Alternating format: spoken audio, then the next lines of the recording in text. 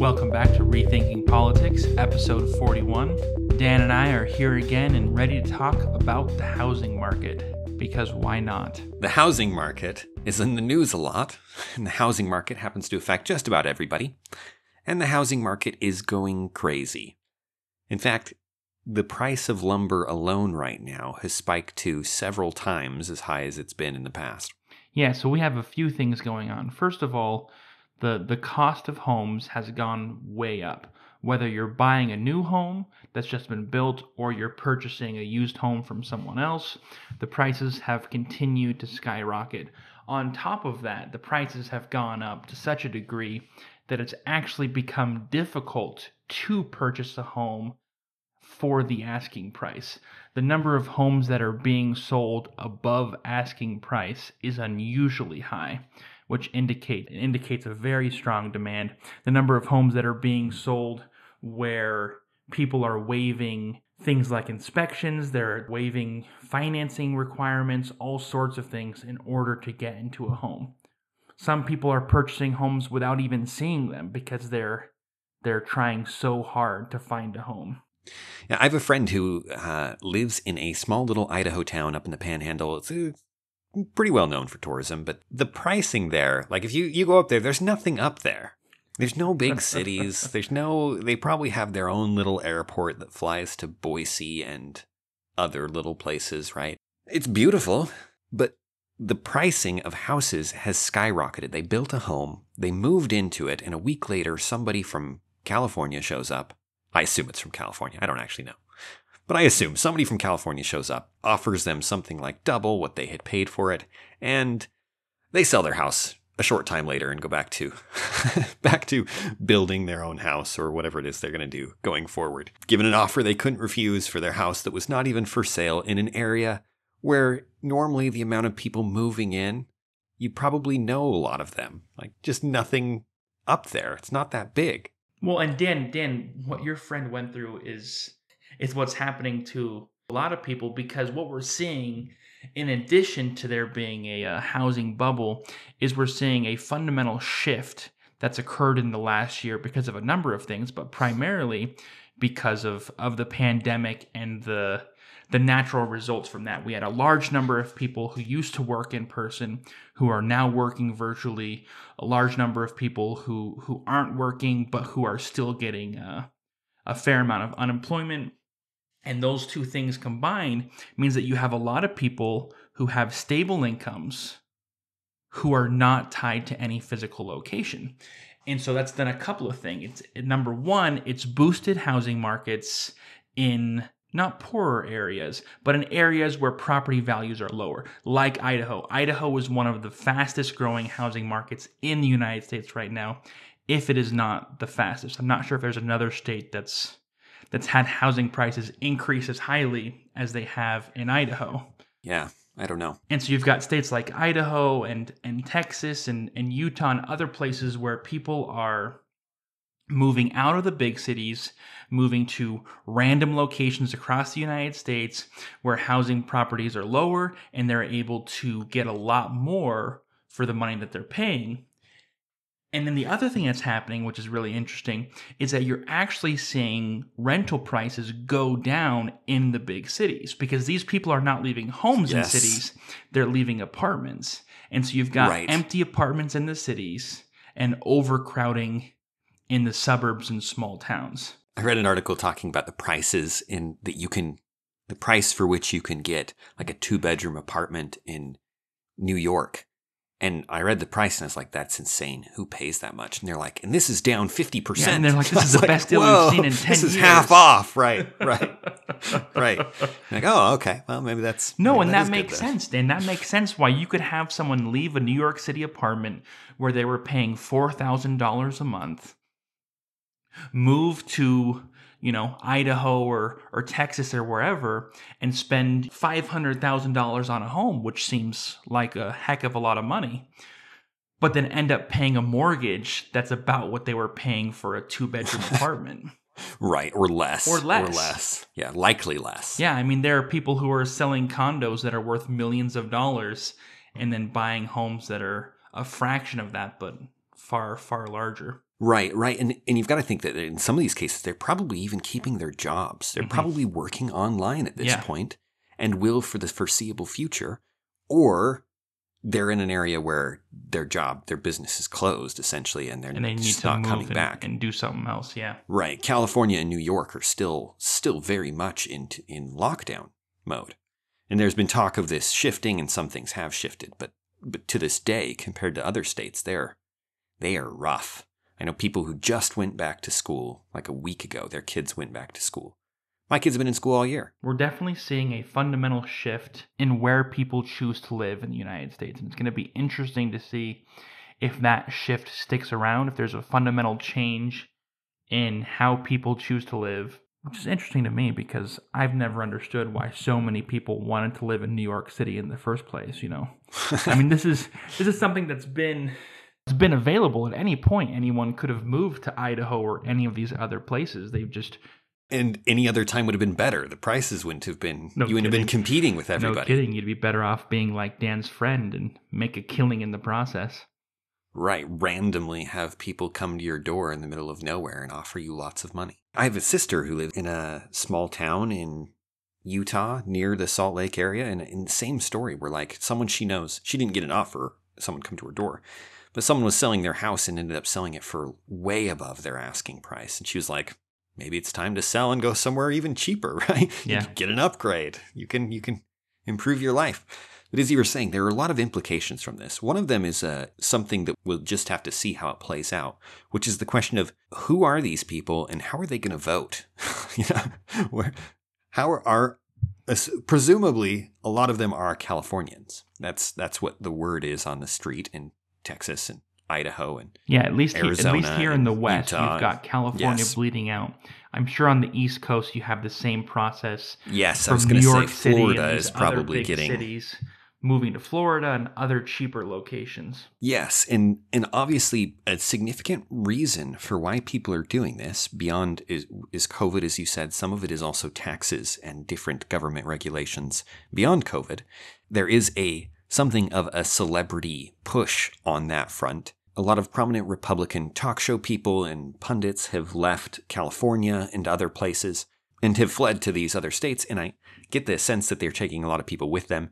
And I would assume that people of a political alignment that endorses more freedom than you're seeing in California or New York, whether that be just that you're some moderate Democrat or you're more of on the libertarian left or whatever it may be, or a Republican of some kind or libertarian, then you're at least considering leaving some of these places where the taxes seem to only go up and where there's so much regulation and whatnot, and where the price of living is so high. But I'm curious for the next exit polling. I'm curious to see what happens in state voting and things as a product of this. Are the numbers actually enough to swing some of these states? Are they who actually is leaving? Mm-hmm. And all of this, we only have basically speculation at this point, anecdotal information about people coming in and changing school districts. And I know some people in Arizona who their school district immediately, as they reported, taken over by crazy people from California. But again, all of that's anecdotal. We'll see what happens. But as far as economics go, this is a really interesting way to understand and learn some of the things around supply and demand. There's a few different ways to look at what's happening. The first is the most obvious, that there are not enough homes in the areas where people are now choosing to live. In all of these new locations, we don't have enough homes. In addition, part of the thing about a mass migration like this is that it's going to create, at least temporarily, some waste. You know what I mean? That if you have more apartments that are unoccupied, it means that what you need in order for everyone to be housed is you have to have some kind of shift. You need to convince people who are living in homes to come move into these apartments. Otherwise, you're not going to have enough places for everyone to live. Just on the simplest version of that, you know what I mean? And so that we have a set amount of housing per se in various kinds. Yeah. And more people want a different kind of housing than exists. Yeah, there are only so many houses on the market. And the other factor you have to look in terms of supply and demand is that there are a lot of people who are in homes who are unwilling to sell because they're afraid they won't be able to buy another home to move into, especially if you're not planning on moving, Dan. If you're not planning on moving out of your city and your home has doubled in value, but so has everyone else's home, if you sell your Yes. home, now you have to go find another home. And what if it's increased in the 5 days that it takes you to buy a new home? What if you're the one chasing down a seller so that you can, so you can buy a home and you waive fees and then you end up potentially lose thousands upon thousands of dollars versus staying in your own home where you know that everything is functioning, hopefully. Yeah, you're already locked into a loan that was less than market value, and you can hope that... And on that subject, with what the Fed has done to interest rates, almost everyone who's in a home who has a mortgage, at least for a few years, is able to refinance. Assuming they have decent credit and all of these other factors, they're able to refinance and significantly lower their mortgage. Almost everyone I know who owns a home has done this in the last... If they haven't done it recently, they've done it in the last year.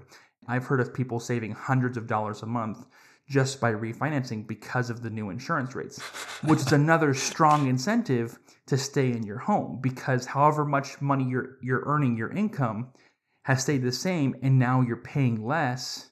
Things are looking pretty good right now, That almost sounded like the beginning of an advertisement. I know so many people who saved hundreds of dollars a month on their mortgage. I can show you how to save 15% or more. Right. What, are you living under a rock? No, but we're talking about skewed incentives here, where things are really weird, where people don't want to live in these apartments anymore. They have much better options elsewhere, but those people who are living in those homes don't want to move out. And so there aren't enough homes. Right, and this is when you say there's not enough houses for the people who want houses. The evidence of that is literally in the fact that the prices are going up because there's so much demand. People are bidding up the prices. Mm-hmm. You want to sell the house for $250,000, but then there's 6 people who want it, and one of them wants, and they want it more than the others. And they're like, well, I'll give you 10 extra thousand, and so on. And the price goes up because the demand for it has increased. And so the value of the good, you increase the value of the good, the sell price of the house, until there is just one person who demands it, because you only need one person to move into your house, right? Mm-hmm. That's the idea, that there's a natural pressure that pushes up the price of these houses. Is this a permanent increase in prices? Of course not. Eventually, the market adjusts to this, right? You get people who go, wait, I could have built a house and sold it for $300,000 last year, but if I do it now, I can sell it for $600,000. Let's build more houses. Mm-hmm. So the incentive of construction crews and investment in construction in these areas is going to skyrocket. But again, that'll be temporary, right? Until they deal with this problem, in which case the prices will return. And of course, everyone's immediate response to that, Dan, is, well, have you seen the cost of lumber?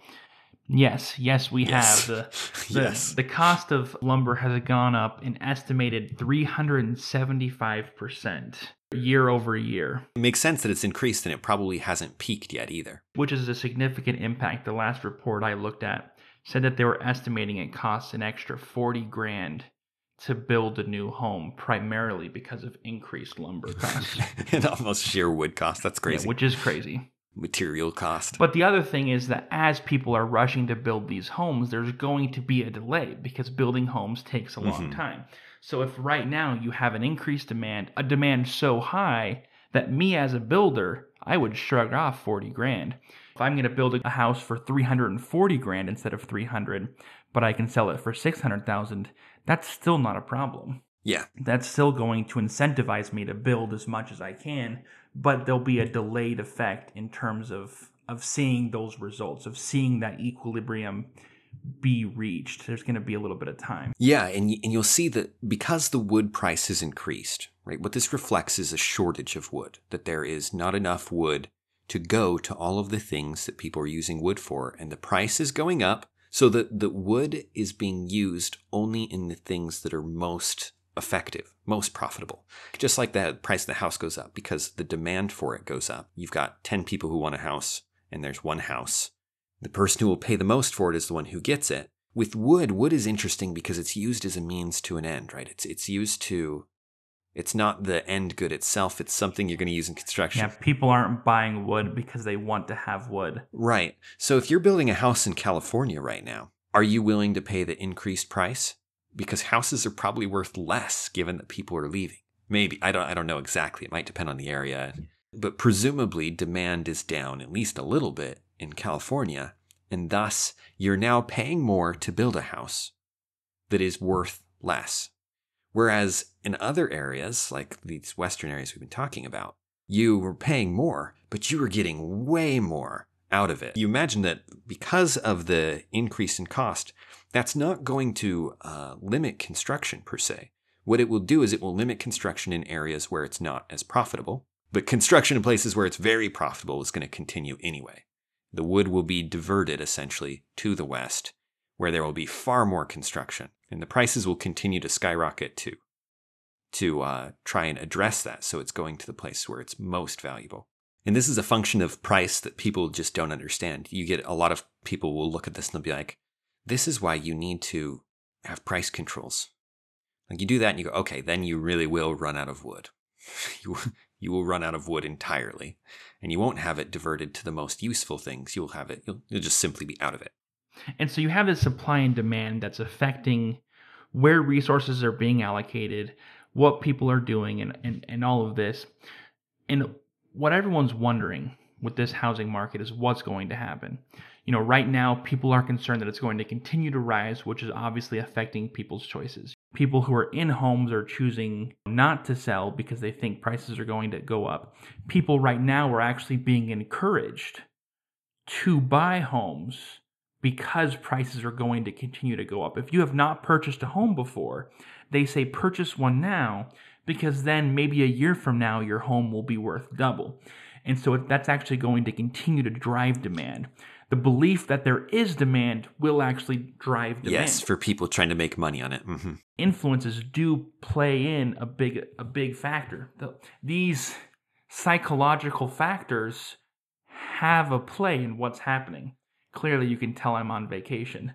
Word talk be hard for me. Brad has had not one, not two, but 3 root beers before this. So he may be a little tipsy. It's not even noon where he's at. But hey, it's vacation. What's a few glasses before lunch? Anyways, you need to understand the root cause of what's happening and what these original factors are, because if those factors shift, then you could have a shift in what the market is doing. We talked earlier about all these people leaving these big cities because of a combination of things, the virtual work from home, the regulations that are put in place in these cities that are slowing businesses, reducing how many jobs are actually available there. Those things could shift. Massive rises in crime. If these businesses say, hey, we want you to come back or we're going to hire somebody else, either way, that's going to bring people back to those cities. If those cities open up and businesses that were closed resume, that's going to drive people back. Whether it's the same people or different people, in terms of grand scale, doesn't actually matter. What matters is the migration, is the shift. Because unless these cities stay empty, unless this migration is permanent, then there's going to be some kind of whiplash effect. And odds are at some point that's going to happen because rent prices in these cities have gone down. Because these places aren't going down, the other places are going up. And so the incentives underneath what's happening, underneath the regulations, the jobs have shifted so that if those original factors changed, there would actually be more reason to move back to the city than there was before. If you were working a job making such and such an amount and paying $4,000 a month for rent, and now you can work that same job and pay $2,000 a month on rent, that's a big difference. Right. In terms of incentives. Right. You're just getting paid. There may be a whole nother group of people who choose to leave the suburbs, sell their home for $600,000 instead of $300,000, and then take that apartment and that job. Yeah, I've got to believe that as you said, there will at some point, probably in the relatively near future, be a move back. One of the things we mentioned people don't like, I've never seen the appeal of New York per se either, but part of the appeal is certainly the food and the many small, famous food places that people go to that are all closed right now. But more than anything, it's the high-paying jobs.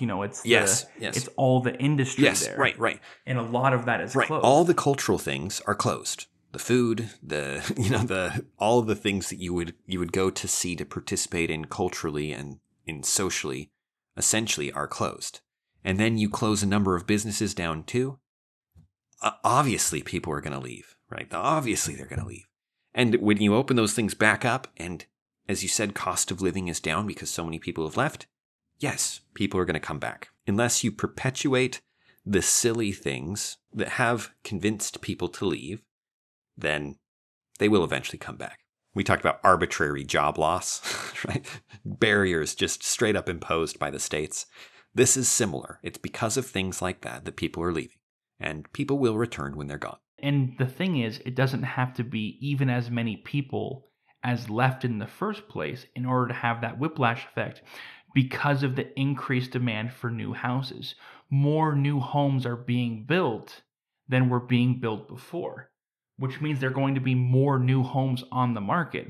So you combine even a small chunk of people who left coming back or being replaced by other people who are choosing to go back to the cities, combined with these new homes getting to the market for the first time, which could trigger even a small decrease in house prices, which would then change the psychological factor of knowing the housing prices will always going up to being afraid that maybe they'll go down. And next thing you know, excitement turns to panic and you could have a full-blown, housing market collapse. Right. You never know how many people are buying the houses to use them and how many of them are buying them as an investment.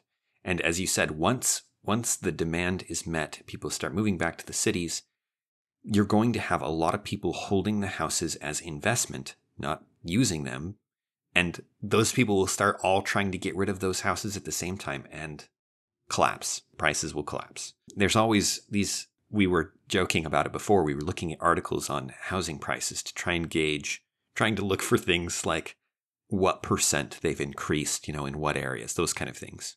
And Brad, you were telling me what you found what instead you found was constant reassurances. It's funny because every news site that I use has mentioned the fact that people are asking if there's going to be a housing market crash and how soon it will be and all of these questions. And every single news article has taken time to explain how this is not like the market crash before, which is accurate. This is different. and taking this bubble time to is different. No, it's true. It's true. This is a completely different bubble. Obviously, the last year has been different than any year before. I mean, unless you were here in 1918, this is different. This is a unique experience, but it doesn't mean their economic factors aren't going to still play out. There are rules to these games, and just because the game's different doesn't mean there aren't still rules.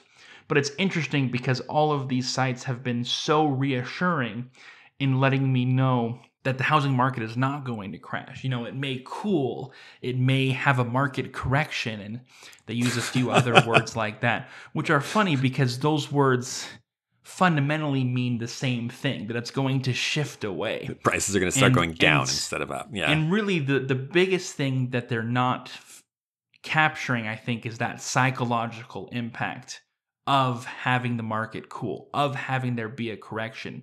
Their assumption is that this is really 90% legitimate and 10% overinflated, that the majority of this shift is permanent and only a small part needs to be corrected. And I just don't think that's accurate. I think that this last year has been so crazy for so many people that a lot of people have made big life changes, which is not bad. Yes. But it means that people are going to be prone to making another big life change or going back to what they were doing before. It's going to lead people to be afraid and to panic. And I think that's something that we're definitely going to see, that accompanying any cool down or any market correction that could easily lead to a crash. Right. And just as we were talking about with the Federal Reserve always says the market outlook is good.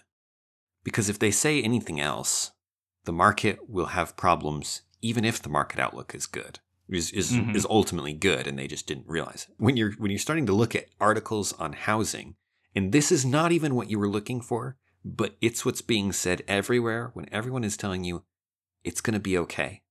There's not going to be a problem. And then they use words like market correction and cool down. Like, as you said, this is the same thing. Like this, in some ways, I wonder, at least becomes sus when I encounter such a consistent message that everything's going to be fine on issues where convincing you it's fine has an impact on the economic outcome. Yeah.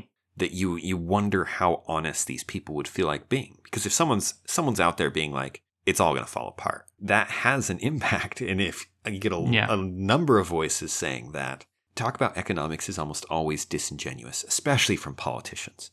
Because in some cases, the costs that can be hidden under just positivity and the perception of the people, because that's partially what keeps the value up, right? A lie believed does affect prices, even when, if they correctly assess the situation, the prices would then change and the market would correct. And you want the market to correct. That's the thing. You do want corrections. You do want the prices to adapt to the actual supply and demand and to reflect the actual reality so that investments go into the right places in ways that make us more productive and thus more wealthy.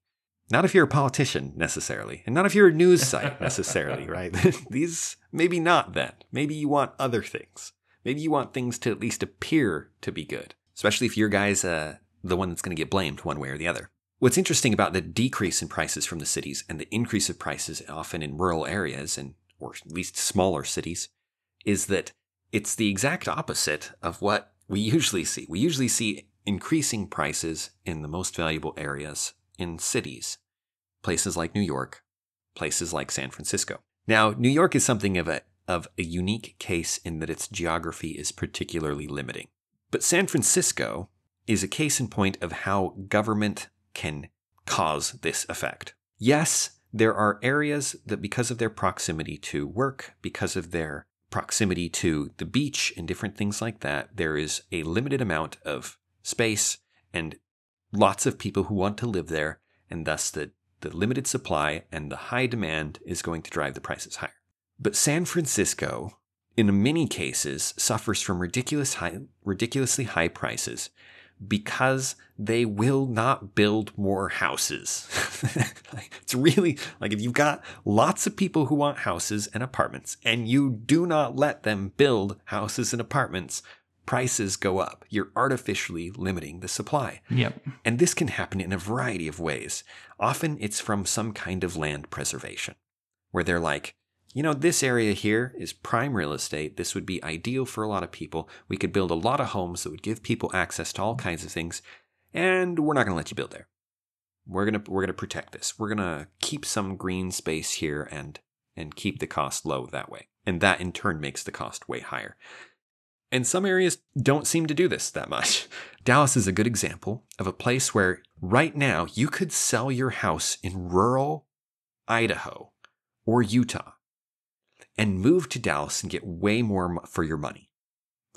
That seems ridiculous. Like, that is not how cities usually work. Yeah, but it's entirely a product of the fact that Dallas is like, it's fine. We're just going to sprawl. You want a house? Build a house. Go for it. And there are lots of places that do that. I'm here in vacation in Phoenix, and Phoenix has millions and millions of people living here. Like this place is crowded. The number of people who live in Phoenix is out of control. It is.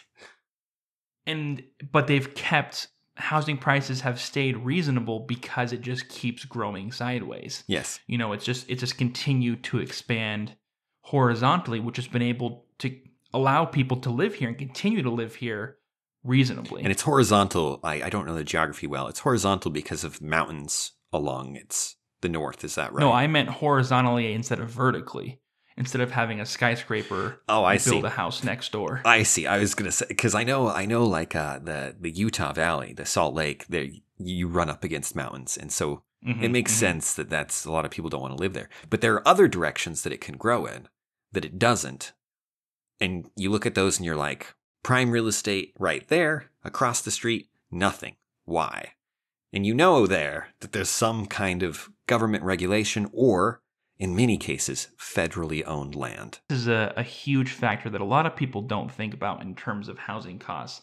That one of the primary drivers in housing costs is the property value itself, which you'd expect in a city. You'd expect that an acre of land in downtown Manhattan is going to be incredibly expensive. I don't even know what that would retail for, but I know that there are areas of Manhattan where it can cost you, close to $1 million for a parking spot. It gets out of control.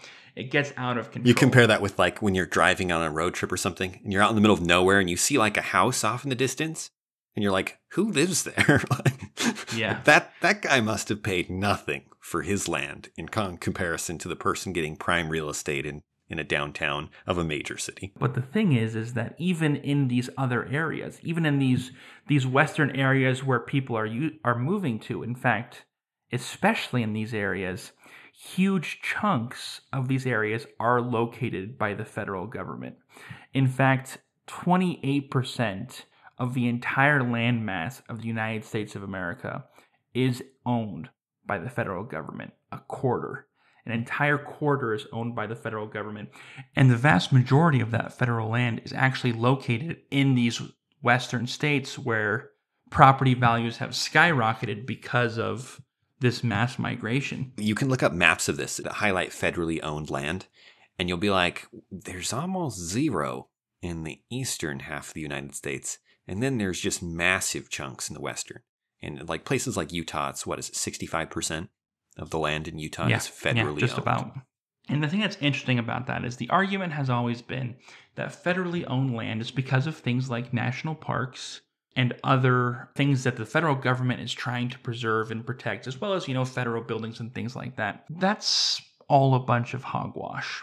And you'll know that if you look at those maps, because the East Coast, believe it or not, has national parks, has national monuments, has historic sites, all owned by the federal government, protected and preserved. And yet the federal government only owns a few percent of each of those states.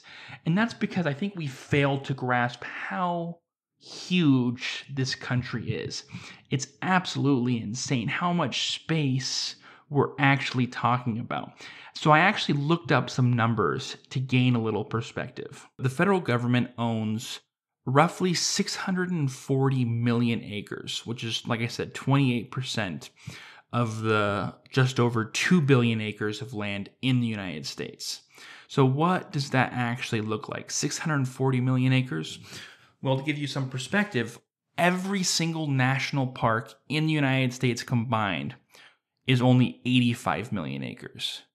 So a mere fraction of the federally owned land. That's crazy. Is all the national parks combined. So even if you kept every single national park, you would still have about 560 million acres of federally owned land. I didn't know this. What's the rest of it? That's an excellent question, Dan. That is an excellent question. So I live in Utah, and down in St. George, St. George is a desert, there's some beautiful areas, and there's also a whole lot of dirt. And on that dirt, there are sagebrush. There are a few other plants, most of which I hate. They're not nice. They're not beautiful. There's very little water. I mean, you guys know deserts, right? But it's not even like a beautiful Saharan desert. No, this is a high desert, yeah. American prairie desert that's just... It's just fine. It's fine. It's ground. It's ground. But to say that this ground is special in any ways, it hurts my brain. Truly. The Mormons fled to Utah in part of American history, right? The Mormons leave the beautiful Nauvoo, which they cultivated out of a swamp, and then they flee west across this wasteland of a world to Utah. And Brigham Young, the leader at the time, says, "This is the place." And I just imagine that anyone with him looking at that area was like, this is the place? Like, no, it's fine now. Utah's fine now. It's better than Phoenix, right? Phoenix is like... It's way better than Phoenix. Unlivable without air conditioning and things. But it is not... They created something out of nothing. Let's put it that way. They created something out of nothing. But you look at this land and you look at these sections that are owned by the federal government. For example, in St. George, there's this area called the Red Cliffs Preservation Area or something like that. It's a combination of state and federal control, and it's just this empty space, right? And it's there because there are some pretty red cliffs. But they don't just preserve the cliffs, they preserve miles around the cliffs, right? And so I'm looking at the cliffs, and their cliffs are about 5 miles away, and the land I'm standing on is this empty sagebrush land, and it's all federally protected. And that's what so many of these areas are, is these vast stretches of land that are just empty, that aren't even worth making into a national park or a state park or anything. And it just sits there. And that's huge chunks of the United States are these areas of land that just sit there. In fact, here's a good way of putting it in perspective. So you take out the national parks, which brings us down to 560 million acres. You take out an extra 200 million. Let's say we want to preserve some monuments, we want to have some federally owned land, we just want to be on the conservative side, right? Anything that might be worth preserving, let's preserve it. I'm not arguing against that at all. That still leaves you with about 350 million acres of federal land that's just sitting there. What does that equate to, Dan? That equates to having enough to give every single person, every single man, woman, and child in the United States an entire acre of land. Yeah, which is a lot. An acre is much bigger than any person's most average house slots. Yeah. It's almost as big as a football field, which is quite large. That's insane. And that's just sitting there. It's just land that's sitting there. It's not productive, and it's not preserving anything, wildlife or otherwise. Yeah, because most people assume that the purpose of this land is to preserve nature in all its beauty. Such people haven't driven through Utah and Idaho. Yeah, is that most of this land is just land, and at some point, Dan, a conversation needs to be had about whether or not we as human beings are allowed to live here as well. Because if we are, then maybe it wouldn't be the worst thing in the world for us to use some of that land. Like I said, not the national parks, not these national monuments, just the land that's sitting there that's just sitting there. The irony is that, I mean, most people wouldn't even want an acre of that land. But in so many cases, it's in good locations, land like this, that doesn't have nothing really there to preserve, nothing of beauty, none of the wildlife aren't in danger, none of these things. And yet, it's right there, including, as you said, in a place like St. George, where right up next to one of the cities is an area like this, where all of that land would be used, and it would be really productive, and it would be really helpful, and you could do all kinds of things with it. No, and you look at a city like Phoenix. Phoenix has no reason to exist. The reason Phoenix exists is because of all of the federally owned land in all the other states that people would have moved to, would have used, but it was blocked. and so someone saw Phoenix and said, hey, here's land that the federal government is fine not owning, and so we can actually build a city here for cheap, and people continue to move here because of that low cost. You could have other cities pop up in the middle of nowhere if you got rid of some of this federally owned land. That people would be happy to move to the middle of nowhere. Right. Because guess what? We can build freeways, we can build airports. We've got the technology to make this work, especially if you're talking about saving hundreds of thousands of dollars just on property costs alone. Yes. And to say nothing of the resources that the federal land blocks us from using. Right? Significant amounts of easily accessible oil in various forms that would cause far from the pollution that it causes in other countries where it's produced, and so on. There's massive amounts of natural reserves of oil that we're not using. That's entirely because it's part of this federal land. Yeah, and it's interesting because we as Americans are so opposed to using any natural resources in the United States. And I feel like people just aren't grasping the size of the United States, the quantity of resources that are actually available here versus the population. You look at places like Great Britain where you have 80 million people living on an island the size of one of the 13 original colonies, such a small fraction of the United States. And yet they're able to exist, and we're acting as if that was us. We're acting as if we're all here living on this tiny little island, and we need to be very, very careful. We need to live within these small contained cities. It just doesn't make sense. It doesn't make sense for us to live in these ecological protection zones. Right. At the end of the day, every choice we make is an economic one, right? We give something up in order to gain something else. And that is true when it comes to land as well. Anytime you choose to use land for something, you can't use it for something else. That's true of this federal land as well. I understand the appeal of wanting to keep the United States as it is. But we have a choice to make, because anytime we use any land for anything, we're giving something up. If we truly want the United States to just be preserved without any changes being made, that means our only option is to leave the United States and leave the entire country as a wilderness preserve. We got to move into space. Yeah, no, seriously. but the fact of the matter is that we're here now, and there are people who can't afford to live in homes. There are people who are in poverty. These concerns can be alleviated at the cost of tearing up the sagebrush and building a home there instead. And so you have to weigh that economic cost. You have to say, is the sagebrush more important than fighting poverty? Right, the people living on the streets because they can't afford the rising prices. Yeah. Because that's the choice we're making right now. That's the choice we've said yes. The sagebrush next to St. George is more important than these people who are homeless or are destitute or are forced to live in a 2-bedroom apartment because they can't afford to buy a home. And maybe you believe that that's true, but I believe that most people in the United States, if presented that choice, stated that way, would say no. Tear up the sagebrush, let's build some new homes. But the fact is that most people don't realize that's the case. Most people aren't presented with it that way. Most people are presented with, well, would you like to build more mansions for the rich, or would you like to preserve the Grand Canyon? Yeah.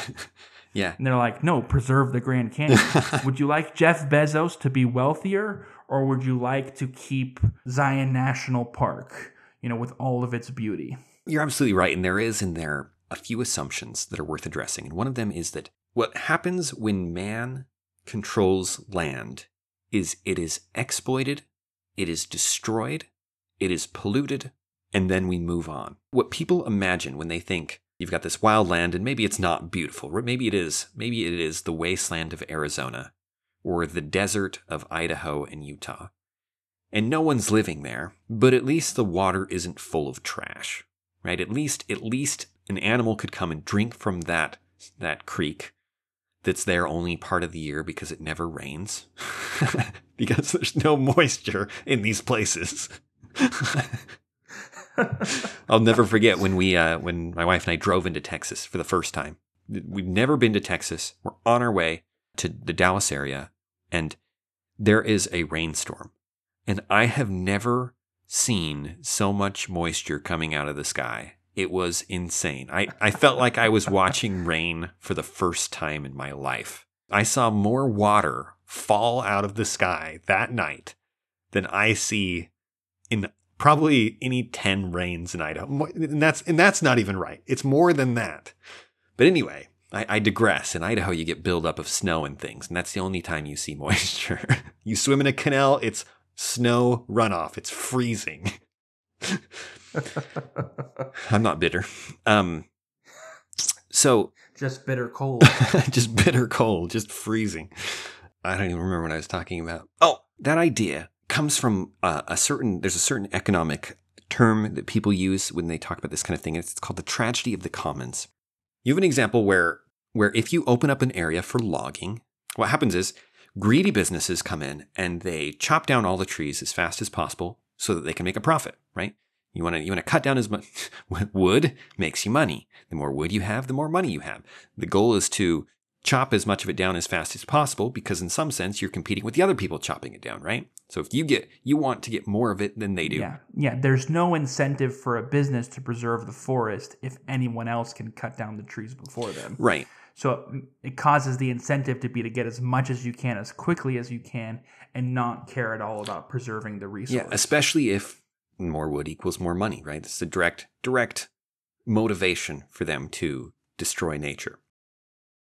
All of this is partially right, but wrong in absolutely critical ways. And one of them is the way that Brad just suggested there. The fundamental problem with this tragedy of the commons, as it's called, is called the tragedy of the commons because it happens in things that are commonly owned. They're owned in common. Things that everyone owns. So, as he said, the reason you get this, because everyone's cutting it down anyway, and you might as well cut more of it down than they do, right? If you want to get more profit, you need to consume it faster than they do. But there's an easy solution to this problem. Privatize it. Don't let it be owned in common. When someone owns a home, they don't let it fall apart because it's theirs. Their incentives shift as soon as you own it.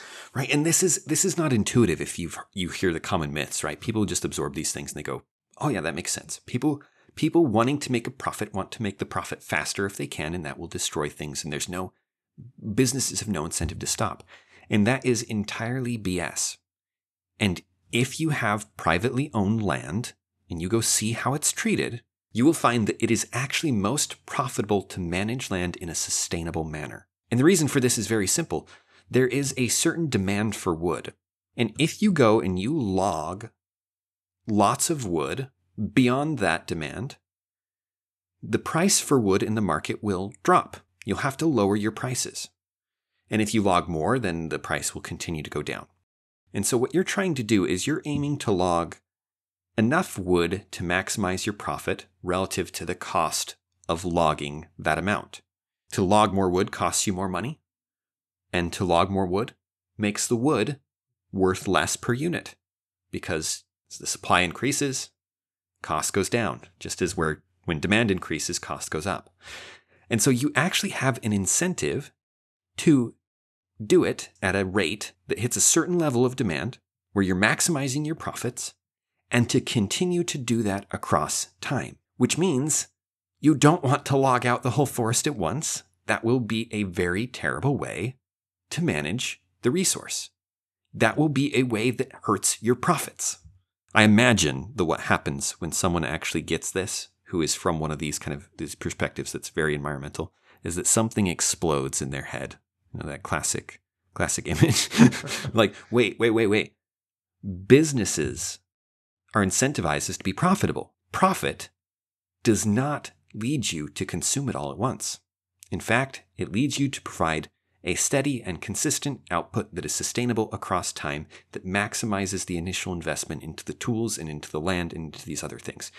And this is why when you privatize the land, what happens, and this is, you can prove this, you can look at this with logging and see how companies do this.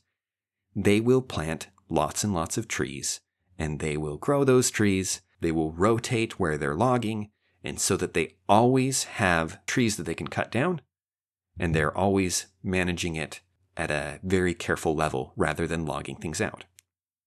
And all of this makes perfect economic sense.